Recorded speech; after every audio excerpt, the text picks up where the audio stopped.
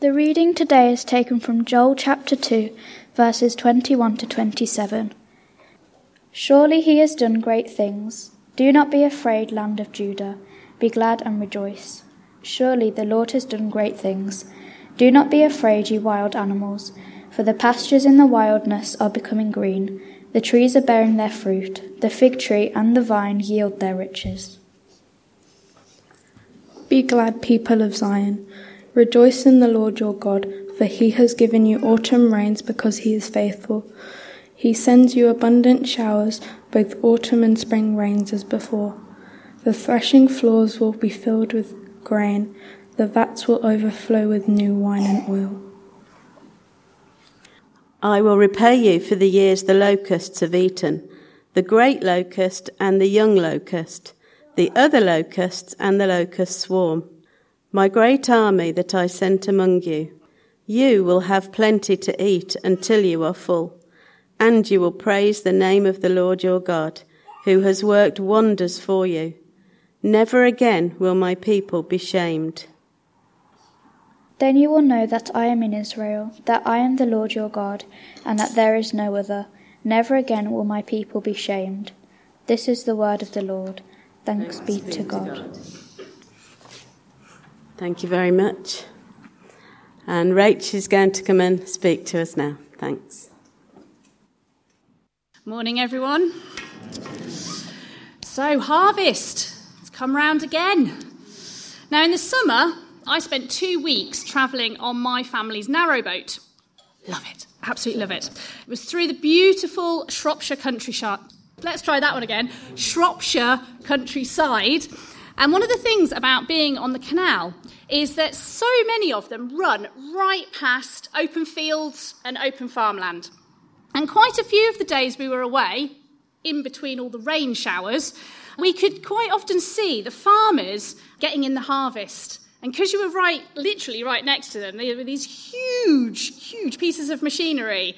And it just blows my mind. Every time I see it, it just blows my mind how much hard work goes into bringing the harvest in, the length of time it takes the farmers to get it in, because sometimes we were still travelling sort of 6-7 o'clock in the evening trying to find somewhere to moor up for the night, and the farmers were still going with their massive big lights on the front of their combine harvesters.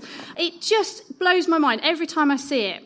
And as we travelled along at the dizzy speed of 2 miles an hour, it actually gave me time to reflect on the beauty of the harvest time, and in that moment to thank God for his goodness to us and providing us with all the things that we need to sustain us. But harvest is also a really good time to think not only about the food and the crops each year, but it's also a good time to take a moment to pause and focus on the thing that has actually allowed the food to grow in the first place, the world that God created. God has provided us with a living planet which gives us food, water, shelter. But not only that, it also teaches us about who God is. Jesus says that if we look closely at creation, we will see God constantly providing and caring for it. In the Sermon on the Mount, Jesus invites us to take a closer look at creation. Matthew 6:26 and 28, he says, "Look at the birds of the air," and a bit later on, "see how the flowers of the field grow." So what is it we can learn by paying attention to the world that God has made? We can see that God cares about every tiny little aspect of that world that he's created. He didn't create it, sit back, think, great, I'll just leave it to do its own thing. No, he's an ongoing presence, providing and sustaining the world so that it can continually provide everything we need as humans. And as humans, we hold a special place in God's heart. We are his image bearers, uniquely created to be in a relationship with him. But even though we hold that privileged position, God still cares about every other part of creation. Now, there are some that might argue that as humans, we've taken advantage of that position. And we've not honoured God by looking after his world how he would have wanted it to be looked after. The Bible's very clear that our human sinfulness affects not just our hearts and our relationships, but the very earth that we live on. Paul writes in Romans 8, "For the creation was subjected to frustration, in the hope that the creation will be liberated from its bondage to decay and brought into the freedom and glory of the children of God. We know that the whole of creation has been groaning as in the pains of childbirth right up to the present time." Now, unfortunately, we don't have to look very far to see the evidence of the damage that we as humans have done to the world, where we've caused the earth to groan. We've got plastics in our oceans, species driven to or on the brink of extinction, pollution of the air. I could list so many more, couldn't I? And I'm sure everyone in here today can. But what's caused it? Is it selfish priorities? Is it that we worry more about our own needs instead of seeking God's priorities? If we go back to Matthew again, and he points out, this time in chapter 6 still, but verses 31 to 33, he says, "So do not worry, saying, 'What shall we eat?' or 'What shall we wear?' For the pagans run after all these things, and your heavenly Father knows what you need. But seek first his kingdom and his righteousness, and all these things will be given to you." It's a very clear instruction. Seek God's kingdom first, his rule, his reign. Sometimes in church, we might think that God's kingdom is just about church and spiritual sounding things. But it's not just that. When the Bible talks about the coming kingdom of God, it uses language that includes every aspect of God's creation. Now, you're probably wondering where our reading from Joel actually comes in. Fear not, I haven't got the wrong passage, which is the nightmare of every leader stroke preacher combination, that you've got the wrong reading and the sermons don't match. But don't panic. So why did we have that reading? Well, this is why.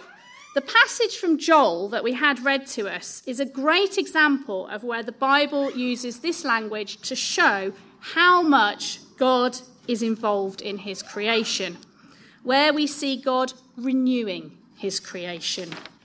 So Joel is a prophet who is looking forward to the age of the Messiah, when the results of Israel's disobedience will be put right. Now, that doesn't mean just humans will be restored. It includes the land and all that is in it. In our passage today, this is the Lord replying to Joel and the people of Israel. The first verse that we had read to us reminds us not to be afraid, and reminds us that God has done great things in the past, so surely he will do great things in the future. And verse 22 says, "Do not be afraid, you wild animals, for the pastures in the wilderness are becoming green. The trees are bearing fruit, the fig tree and the vineyard their riches."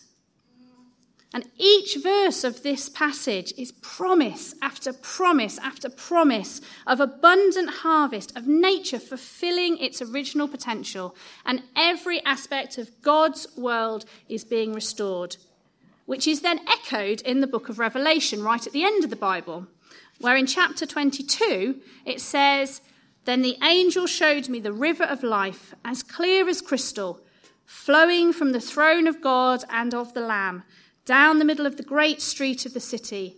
On each side of the river stood the tree of life, bearing 12 crops of fruit, yielding its fruit every month.